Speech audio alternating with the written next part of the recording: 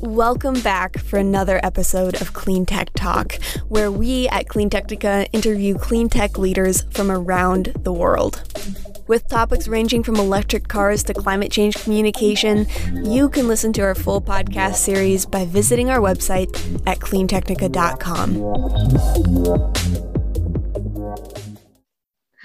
Hey everybody, welcome back to another episode of Clean Tech Talk. I am Joe Boris here again with Phil from Snow Lake Lithium. When we abruptly cut off last week, we were talking about the existential crisis facing a lot of new car makers. And since then, it's only gotten weirder. So short version, Phil, if you can help us out, we've got enough lithium, if I understand the numbers correctly, enough lithium to build about 40% as many EVs as there are current cars today. Does that sound right? No, it does not sound right at all. But first of all, Joe, thank you for having me again. It's great to be here, as always. Well, the way we're pitching this is you never left. We just split it into two parts. Oh, right.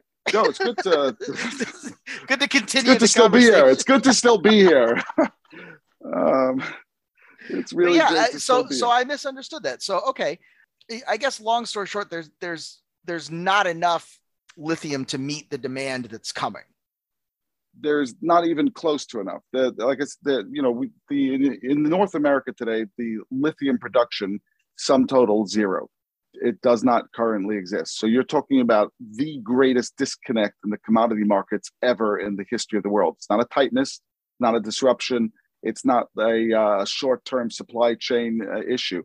This is demand meets supply, and supply does not exist.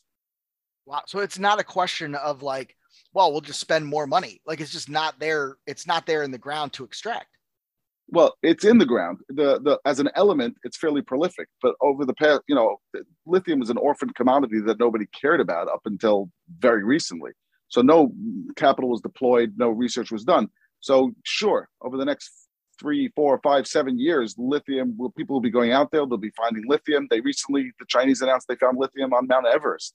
So lithium is out there.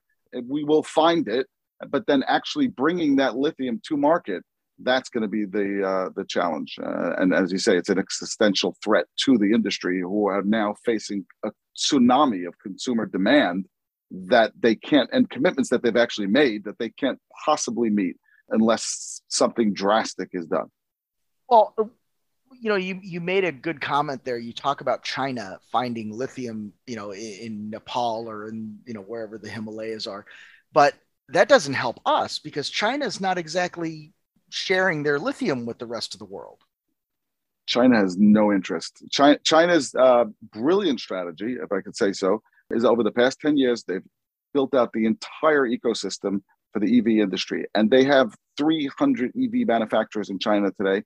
And out of the 6.5 million EVs sold in the world last year, 3.5 of them were Chinese.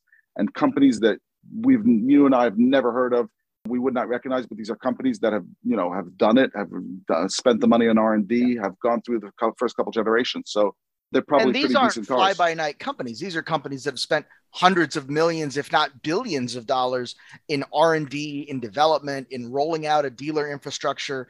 There's one company, NIO, that's doing battery swaps, and you read about it and you're kind of like, because again, we're Americans and we grew up in some of us in the 80s and 90s at the end of the American superpower kind of legacy, right? So like we think, wow, the rest of the world, China, that's just garbage. But these guys have done 1 million battery swaps already. And I think that's conservative. They're doing so much business over there and they're so much further ahead of where we are. The question then becomes, what incentive would they have? It's not even it's not even a geopolitical game of like, well, we're going to play cat and mouse with the Americans. They're trying to meet their own demand. They're trying to meet demand of their own market. That's exactly right, because they're going fully electric and they are just ramping it up. 85% of the world's lithium today is controlled by China, either directly or indirectly. So they've built out the entire. We're talking about in North America today about building out some hydroxide and some lithium and EVs. they've built this all out already. They're already tried and tested straight through the entire ecosystem to the point where they have a full recycling industry today. And we talk about it, in grandiose terms about our ambitions of recycling the batteries.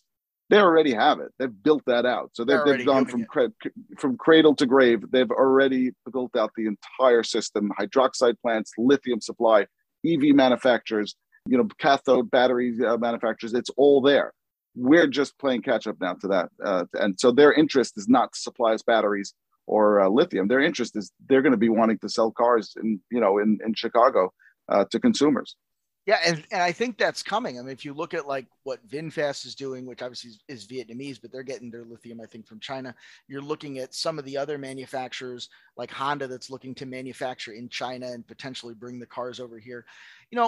I feel like as Americans, a lot of people, whether you're North Americans, let's say, they have this idea that China is manufacturing subpar products, right?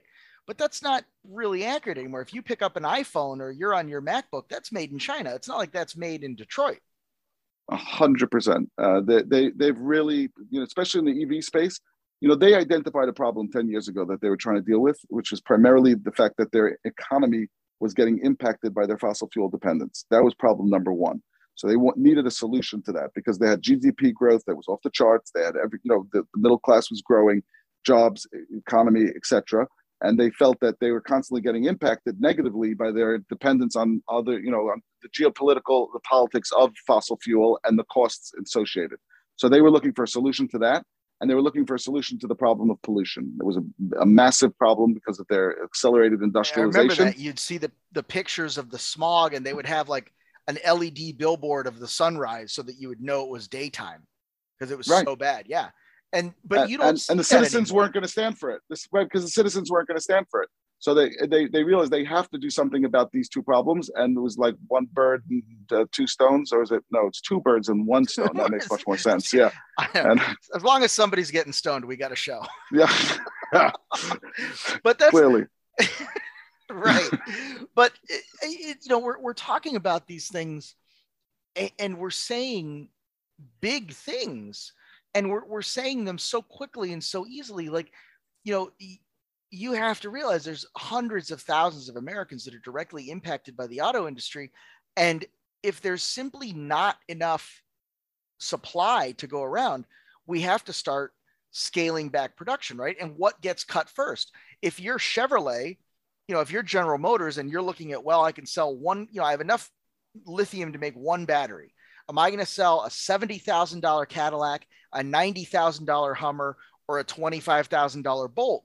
You're going to sell the most expensive, luxurious thing that you can sell. Are we, because of that lack of supply, limiting the amount of vehicles that they can make? It makes sense from a corporate point of view to maximize the profit on each vehicle. Are we going to see like every brand move up market and just kind of, if you can't afford a $50,000 EV, you're just not going to buy a new car? That's an interesting take. And I've never thought about it that way before.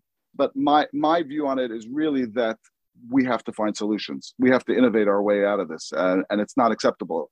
The consumers want electric cars for a lot of reasons, whether it's, the environment, sustainability, or whether it's economics, or whether it's just pure luxury. I mean, my fragile male ego requires that I drive a 9,000-pound Hummer. Yeah, well, let me know if that works. But but I think that we need, as Americans, as proud Americans, we need to innovate our way out of this and to really focus on what's going to save our industry. Because understand, what you're describing is very nice from a corporate perspective. But if we do not find a way to solve this problem, China will sell the cars to the American consumers, because American consumers, this is what they want. And I think a lot of the OEMs are waking up to that today. They're suddenly realizing, hey, this is for real. Because until now, there was a certain, they were in a denial bubble, and they were kind of saying, it'll happen, but it might, it's going to happen over a long period of time. We'll roll out a line or two every year, and we'll see how that goes. Suddenly, like you said, the F-150 comes out. And now if you want to get, any electric car that you want to acquire today in the United States of America requires you to be on a wait list. And people are lining up to be on a wait list, and they're paying, deposits for 3 years from now. So, recognizing that fact now it's scary as hell if you're living in Detroit and you realize, hey, if we don't find a solution, China's going to be here tomorrow. They will absolutely be selling cars to our market. Well, let's talk about one of those solutions. One of those solutions, obviously, is your business, Snow Lake Lithium. And you've already found quite a bit of lithium up there by Snow Lake in Canada and North America. You're powering the mine. You're going to be powering the mine entirely hydroelectric electricity or 98% hydroelectric electricity, which is green, carbon neutral. You're going to be running electric mining equipment to not only minimize pollution and all that, but also to, for the protection and benefit and well-being of your crews that work there. What you're doing now, and you're finding more and more lithium the more you kind of explore. So I don't know how to ask this. Are you going to save us?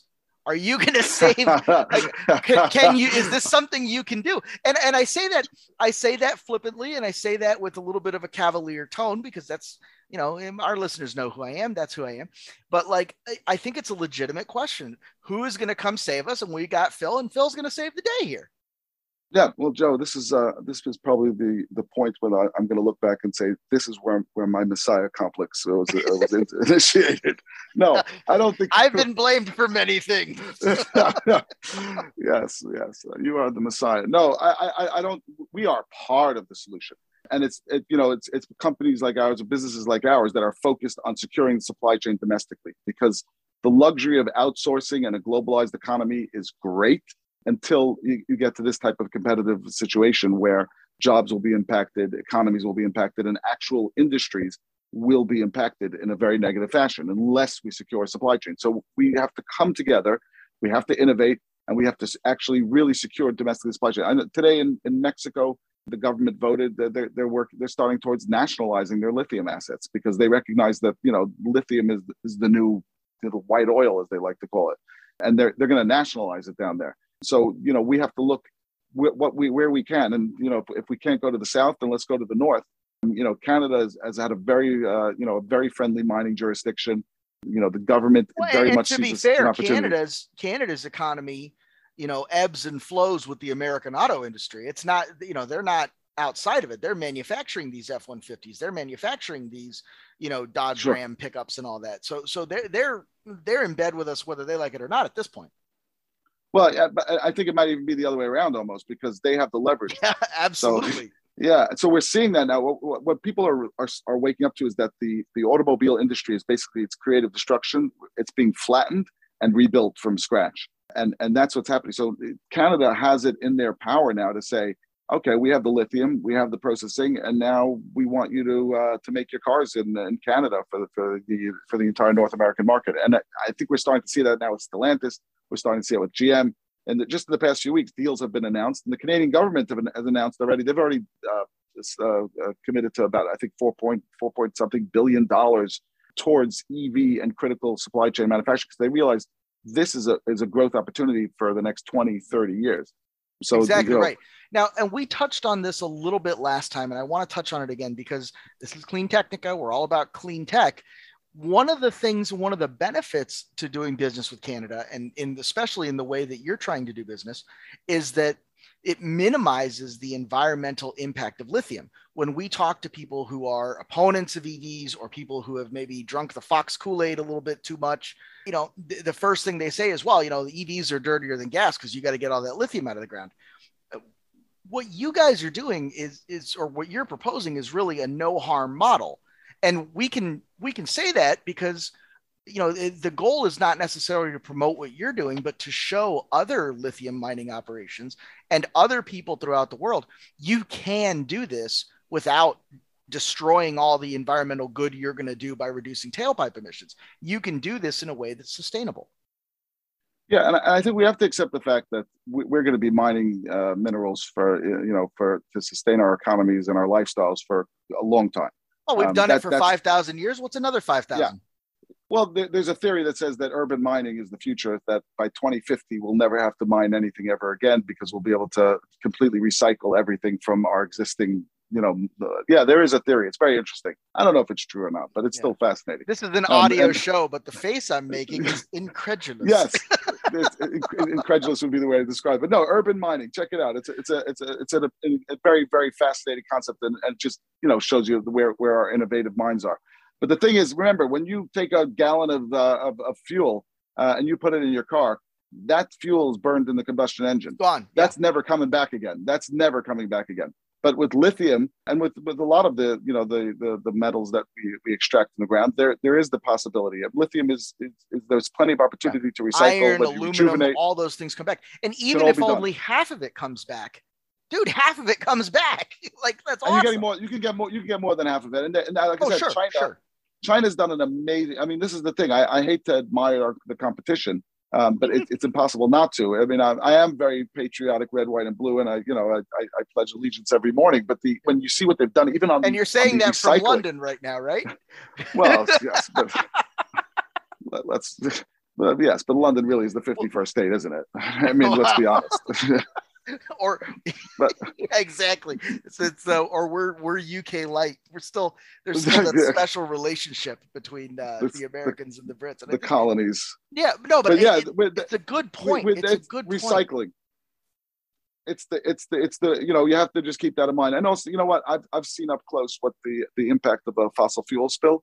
And I don't think there's anything as horrific as and nobody talks about them. And there's several a year. Now I know that fossil fuel is with us for a long time. We're not getting away from that quickly. But I don't see this electrification and the idea of being able to recycle those elements. I think we have to step up and mature our economy to the point where why do we have to stick a drill in the ground and get some fossilized bones out to be able to keep our economy going? We need to find better ways of doing it. We need to find better ways to do it. I think that's I think that's a strong statement. Now, I want to go back to this idea, and you said you hadn't thought of it before, so I apologize for putting you on the spot here. But as I'm thinking more and more about a reduced supply of lithium necessitating that car makers squeeze more profits out of fewer vehicles sold, I'm wondering if that is at least partially behind this movement of mobility as a service, where you would pay a subscription to Uber or Lyft or something like that, and then they would just take you where you need to go in your $70,000 electric robotaxi. Does that impact what you're doing at all, or is that not really essential? Because I mean, if you think about the lithium market, it's not just cars, right? There's everything. There's e-bikes, scooters, phones, laptops. Everything is really using this resource that is becoming more and more and more critical. Well, you know what? It's funny you say that, because this is something that's been on my mind. We focus so much on EVs. It's just, that's all we talk about. But to me, EVs is the tip of the electrification iceberg. I mean, we have to start thinking about the fact that, I don't know, I think we're maybe 10 years away from aviation going completely electric. Lawnmowers, as an example, boats, the entire marine economy is going to go electric. And then you get into all the storage issues, whatever. So really, EVs is the most visible and probably the most forward of the technologies, but it's going to be across the spectrum. Our entire lives and economies will be electrified. I mean, that is the way everything is going now for a million reasons, whether it's, it's the environmental issues, whether it's the economics, whether it's the quality of life issues, because, I don't want to hear my neighbor mowing their lawn at 7 a.m. on a Sunday. I'd rather they do it electric. And I was just speaking to someone who told me that in their county now, and, in their neighborhood, it's actually by 2028 or something, you'll have to have an electric lawnmower, just as an example. Really? Just for the noise issue? Just because of the noise issues. And you get it. I mean, it makes a lot of sense. And I think there's a lot of work to be done. We the grid has to be able to catch up, all the charging issues that we look at and whatever. But at the end of the day, we and the United States of America, and I'll include Canada as well, because it's also, for me, we're all brothers and cousins. But the North America is the most innovative planet, and the continent in the world, in the history of the world. So we need to find a way to get this done for our children, for our grandchildren, and also for the luxury of being able to electrify our economy, which I think is mission critical right now. So we have to figure it out. We got to innovate it. We got to move. We got to accelerate. That's what we're doing. At Snow Lake, our mission is not just to expand the tons, because tons we'll find. It's getting it to market. Let's get it to market as quickly as possible so we can be able to do it in a responsible fashion. I agree 100%. Now, I don't want to cut you off, but I do want to talk about this because you mentioned Snow Lake and you're going to find the tons. The article that I read recently, you guys are using your helicoptering in mining equipment to find this stuff. I mean, those guys are like they're like superheroes, man. They're like flying into the side of a mountain, hanging off of a helicopter to try to find lithium. And like, they wouldn't engage with me at all. I was like, this is awesome. You guys need to talk to us about it. And they're like, we bring in equipment by helicopter. So that's just one of the ways that you guys are out there looking for supply and looking to innovate. Is there, obviously I'm sure you have a lot of trade secrets. We're not asking you for that, but Joe, I have no secrets from you. I have no secrets from you. My life's an open book for you, Joe. I mean, you did give me your social security number and your banking information. I thought that was great. Yes. But good luck. Yeah. Yes. There's an overdraft I need you to deal with. What's the old joke about, the bank calls the guy and he says, we've seen some weird charges in your account. It's $2,000 here, $3,000 here. He goes, oh yeah, I think my credit card was stolen. I'm like, okay, we'll cancel it and send you a new one. And he says, no, leave it. The guy who stole it's spending less than my wife. Well, that's incredibly sexist. We'll edit that out. Yeah, that's a hate crime. Cut. Cut. #me too. Yeah, sorry. But I think that there's something to that, right? Like we talk about these securities and these trade secrets and innovation, but there has to be some degree of sharing and some degree of openness for the entire ecosystem to collaborate and work together, right? So like, what are some of the ways that you guys are working to find lithium? What are some of the innovative ways that you see other people trying to find these resources? Well, in terms of a hard rock mine, which is what we are, the process involved is fairly known. We've been hard rock mining since the beginning of time. I mean, it's right. So our ability today to mitigate some of the more pollutant aspects of it is what we're really trying to work on. But also in terms of the exploration, look, we just finished a geophysical drone survey where they flew out there and they look at the in great deep analysis of with the algorithmic search patterns to find where the prospective sites are and where we should be working and how we should be doing it. But I think for us, what we really want to achieve is what the rock to road strategy. So we're not looking to commoditize this and go out to the market. We're really looking to work closely together on specifically in the hydroxide plant that we're going to build in southern Manitoba outside Winnipeg, to work with the end user today to start chemical engineering and designing a plant that works for their battery requirements, so that we have rock to road strategy without any surplus, without any overspill, and that it should be a seamless supply chain that works for them, that works for us, that works for everybody straight down, and then eventually it allows you to support other mining operations in within the province and within the country. So I think that's a big part of the solution. But in terms of trade secrets, we're doing the drone surveys, we're doing the drilling, we're going to build out the mine.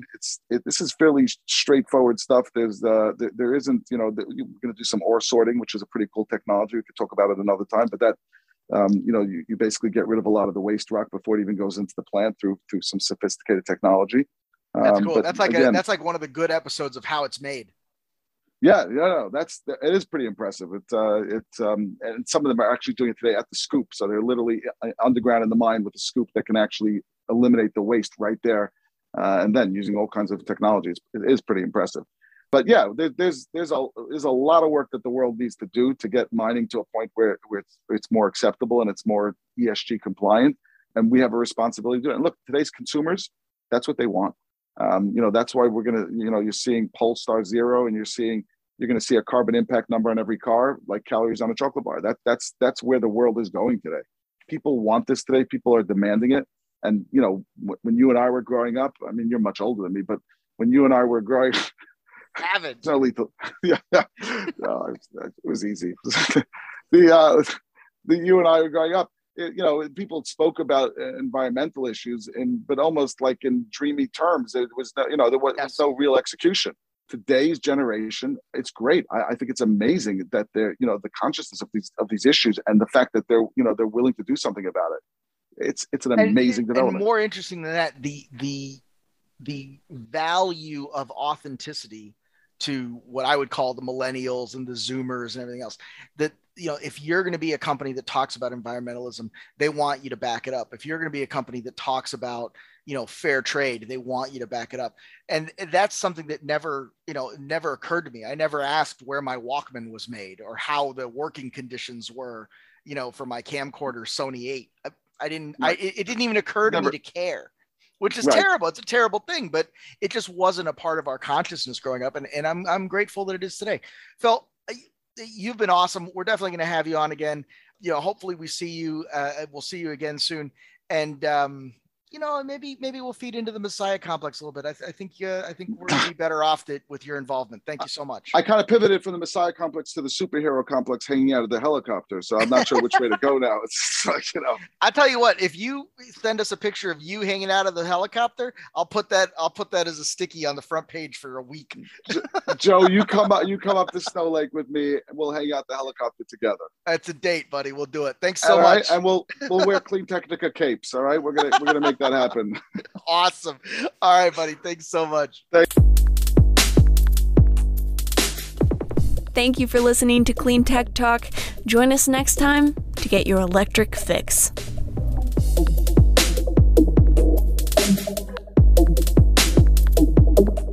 If you would like to sponsor our podcast, send us an email at accounts@cleantechnica.com.